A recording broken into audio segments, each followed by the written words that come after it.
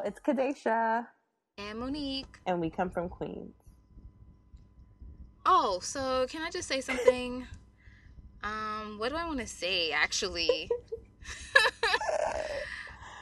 Over it. Oh, yes. I actually want to apologize for the podcast about the spirituality and how I thought I was recording with my new microphone, but I was actually recording with my laptop microphone. So there was this fan issue going on, and yeah, I just heard now a little bit. Okay, that's another thing that probably won't be that audible once I edit this podcast. But that's not the same like my laptop. My laptop has an aggressive cooling fan that shows no mercy. And that's all I wanted to say. Thank you very much. And of course, I have to say something. So, I've been on my little workout thing, whatever you want to call it. So, one of my neighbors saw me working out, and she says, "You're so skinny, you shouldn't be working out." And I just have to say that being skinny has nothing to do with being in shape, and that physical fitness should be a part of a lifestyle. It's just a choice to be healthier and to just love you more. That's all. Because that wasn't the first time I've heard something like that, so I just wanted to address that a little bit. No, I mean, I can completely relate to that. But this is not that kind of podcast. We can add that to the list of things to talk about at another really? time. Sorry. I mean, that was just like a little... No, but I think that actually plug. Can be something worthy to talk about. The difference in body shaming. Okay. Ding, ding, ding. Adds to the list. Ding. Cool. But that would still might say something. Oh, yeah, sure. Okay. Today's topic is our favorite books. We both, whatever, picked 3 books that we liked. I don't know, are yours from this summer or in general? Mine are just in general. Yeah, mine's probably a little bit in general, too. So I will start with saying one of my favorite books, I've also spoke about this in my YouTube video, is The Mastery of Love by Don Miguel Ruiz. He's also the author... I'm sorry, time out. That was a shameless plug. Okay. Okay, sorry. Okay, I had to. Anyways, yeah. So he's the author of The 4 Agreements, and that's a very popular book. I didn't read that book first, so that's probably why it's not like my favorite. But The Mastery of Love, it's a self-help book. It talks a lot about spirituality, and it really gave me an understanding of interacting with people and how I interact with them. And even though the title is Mastery of Love, it's not like how to get someone to fall in love with you or like, tricking people like that. It's just understanding that we're like energies.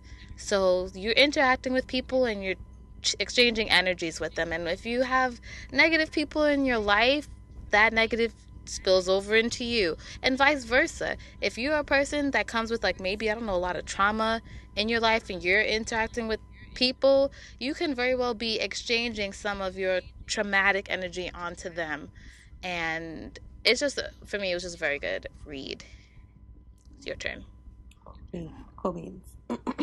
So my first book is called Reposition Yourself, Living Life Without Limits, and it's by the Bishop T.D. Jakes. First of all, let me say that I just love the Bishop, and I read a lot of his books, and I just like his choice of words and how he just crafts stories with them to ultimately like minister to you. But anyway, so the book is pretty much self-explanatory based on the title. It just talks about positioning yourself to live a successful life in whatever arena that you're in. This book changed the way that I viewed myself as far as working is concerned. When I read this book, I was a freshman in college, and it was after my first semester of college. So prior to reading the book, I never viewed myself as a smart person. Like, I just always thought, like, I guess I can do whatever I need to do to kind of get by as far as grades are concerned. Like, I'm that smart, but I'm not smart enough to get, like, straight A's or anything. But the book allowed me to really change my perspective on myself and realize that I am smart. I am whatever I say I am. So from that point on, I started to view myself as intelligent, as someone who was capable of obtaining certain grades. And let me tell you that after reading that book, like, I have become more disciplined in a lot of the things that I did, whether it was academically or just in general. And I was able to soar as a result of reading the book. Yeah. Okay. I have for my second book 1984 by George Orwell. Now, I read this book in college. I think I was taking this literature course. It was, I think, banned literature. Banned as in not a band, but, things that people got in trouble for reading. So the book was originally written in 1948. And he basically predicted everything that's happening right now in the sense of Big Brother, in the sense of conditioning and desensitizing, in the sense that kids are exposed to violence, whether it is in actuality or in video games or movies and in cartoons, so that when certain things happen, maybe they don't have a really emotional reaction to it. The human conditioning in the terms of, I guess you can say, trends of social media, and I don't know. You know how we kind of have like little culty things within our social media realms like that? He talked about Big Brother and how we could be in our homes and we're being surveillanced by the government. So you can think about your cell phone, you can think about anything you have that has a camera basically and a microphone. Your computers, the Xbox One, that's the only one I could speak of, that it turns on when you say something, so I feel like it's always listening to you. And your iPad and your iPhone? Yeah, anything that has a camera and a microphone. Yeah. And there's also this thing in the book that they talk about thought police, where people didn't even feel comfortable thinking certain things because the government would find out and they'll be arrested.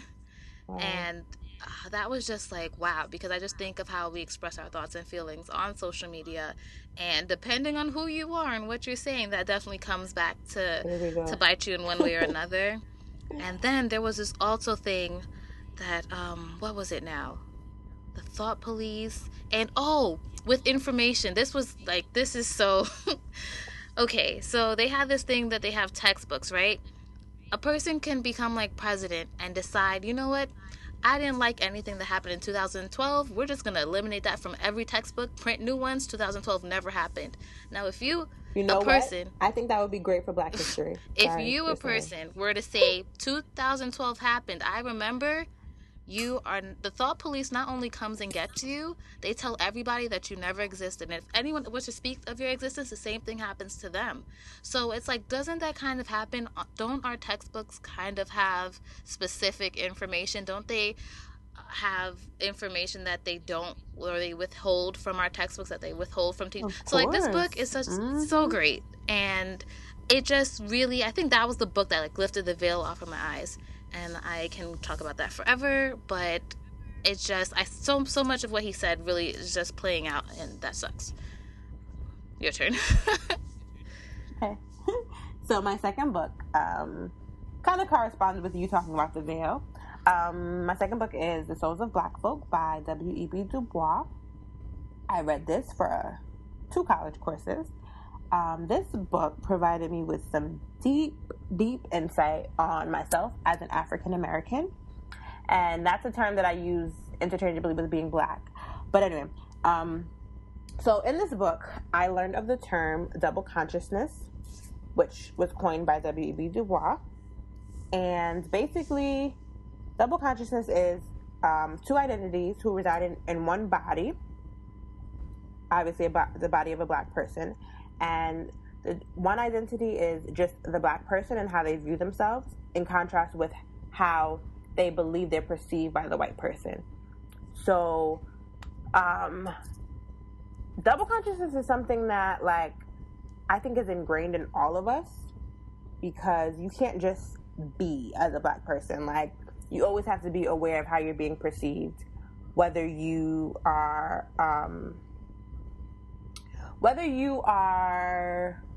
like, want people to know that about you or not. It's just something that we always have to consider. How am I being perceived? Sorry. Kind of just gotta, like, brain freeze a little bit. Hi. Oh, but he also talks about the veil, which is something that you just talked about. He also talked about the veil and how, being that Black person, you kind of see your opportunities laid out in front of you, and you're not always able to reach for them. But that was like in the time period that he was writing the book.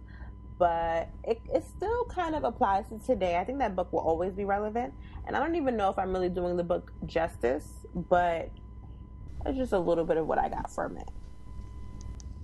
Okay, I know you took that class in college, you said, yes, right? The Philosophy of W.E.B. Du Bois. And you were so kind to let me borrow the next book that has made it to my favorite books, and that was The Narrative of the Life of Frederick Douglass. Mm-hmm, that was a great one. An American Slave by Frederick Douglass. And it's basically a memoir recounting, I think just going from a slave to he was free, right? Did he got freed? I can't recall. I read that book a while ago. Sorry. Well, they say a former slave. Okay, so in the description. I think so. Yeah, I think he went to the North and all that. Mm-hmm. So I went to art school. I think we had one class that was like a Black Studies class, and all 4 years it really did not work in my schedule, so I never got to take it. And this is a part of me just self-educating, and I appreciate the fact that you have these books that I can borrow. So this was the first book that I actually read completely that just was like an honest, for the most part. There's some things that I wish that he could have really went into more detail with, as far as dropping names of people, but it was just such an honest story, telling narrative of slavery. It just made me feel so bad, and I think like I was really in my feelings after reading that, thinking that, okay, my father's side is African American, like this is our history. Frederick Douglass is easily like my great-grandfather, Right. And I felt very connected, and just having to finish the book and go back into the world and just be like still acting like I wasn't experiencing what I was experiencing. But it was just a really great read in understanding more of the Black American culture. And can I say that, like, the authors of both books, I think that they're both remarkable in the sense that W.E.B. Du Bois was growing up in a time where, well, both of them were growing up in a time where it was not okay to be educated as a Black person. Like, that wasn't encouraged. And Du Bois was a very intelligent man. And if you read some of his pieces, like, they're just mind-blowing to think that. Well written. Yeah, it's just mind-blowing to think that someone like him, who had gone through all that he had gone through, was able to still come out on top. And the same thing for Frederick Douglass. He wrote What to the Slave is the 4th of July. Oh, right. Every 4th of July, that just comes up on social media. But if that wasn't the most accurate thing you have read, listen, I know. That, you know what he could have endured as a result of that speech? Listen, I'm still just so amazed by that speech. And if you haven't read it, look it up now, because it's all over the internet. You can find it. Yeah. And just look out for Black people posting it on 4th of July, too. On 4th of July. But don't wait till the 4th of July. Like, get your hands on that. Yeah. Today. Do you have another book? Oh, yeah. Sorry. No, it's fine. Oh, okay. My last book is Nappily Ever After by Trisha R. Thomas. Oh, yeah. You always talk about that book. I do. This book is so near and dear to my heart. Like, I started reading this book probably in 2012. And wait, I'm so lying to you. I started reading it in 2008. And I revisited it sometimes, but I never really completed it. But I finally gave myself completely to this book in the winter of 2011. And I could not put this book down. Let me tell you why. I felt like I had such a connection with this book, and it really wasn't until Monique told me that I saw a lot of myself in the character, which is why I connected with it so much. So the main character, Venus Johnson, she cuts off her hair at the beginning of the story, and she cuts off her hair, and it's symbolic of her cutting off all the negative things in her life that she feels are like weighing her down, one being her live-in boyfriend, who's in medical school. And the book just kind of takes the readers on a journey of her process as she's learning to be more confident in herself for cutting out all of these different things, and she's just kind of like redefining what beauty is for her.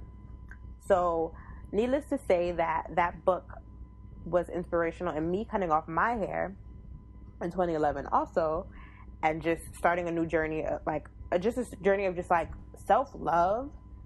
And I recommend that book to anyone. I mean, I don't think guys would appreciate it as much as I did, but I would say that females, especially like Black women who are natural or who are contemplating going natural, or Black women who are just like trying to make like big decisions, I would say read it, and I think it's amazing. And it's like a series of like 15 million other books after it. I tried to keep up, but then after a while I was just like, okay, enough. But okay, what is happening? Are you I'm sorry, I'm just really excited. Calm down. This book is just so incredible. It was like a movie for me, and I couldn't put it down. I could not stop turning the pages. I would go to bed late every night. A little slower. People have to listen. Oh, sorry. I get caught up sometimes, guys. You just started talking really fast. Because that's when I got really excited. Okay, the end. That's my book. Okay. Those are my 3.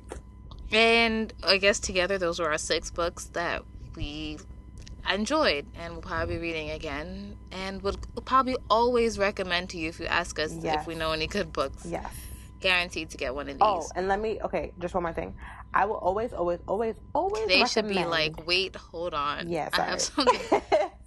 That you read books by the Bishop T.D. Jakes, because I could only put 3 books here, because if I could put more I would tell you about other books of his. Okay, so we will put books in the description, more books as we see fit. And listen to his podcast. Oh, his podcast is so good. But try to tune into the Potter's House on Sundays if you can. Like, it streams online.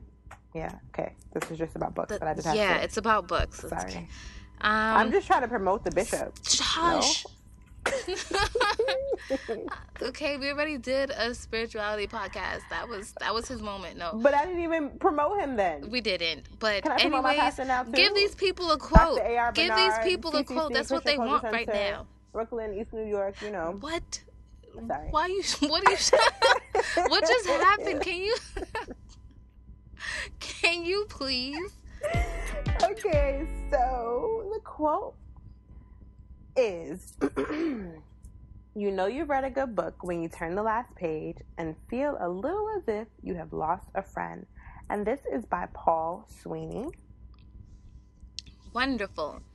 And as usual, our intro music was provided by Astronomics. You can find more of his music at soundcloud.com/astronomics or facebook.com/astronomics. Lastly, you can connect with us on Twitter at We Come From Queens. The Queens is QNS, and Tumblr as well. And if you don't possess any of those accounts, that's okay, because you can always shoot us an email at wecomefromqueens@gmail.com, and the Queens here is spelled correctly, QUEENS. We would love to get your feedback. Bye. Toodles.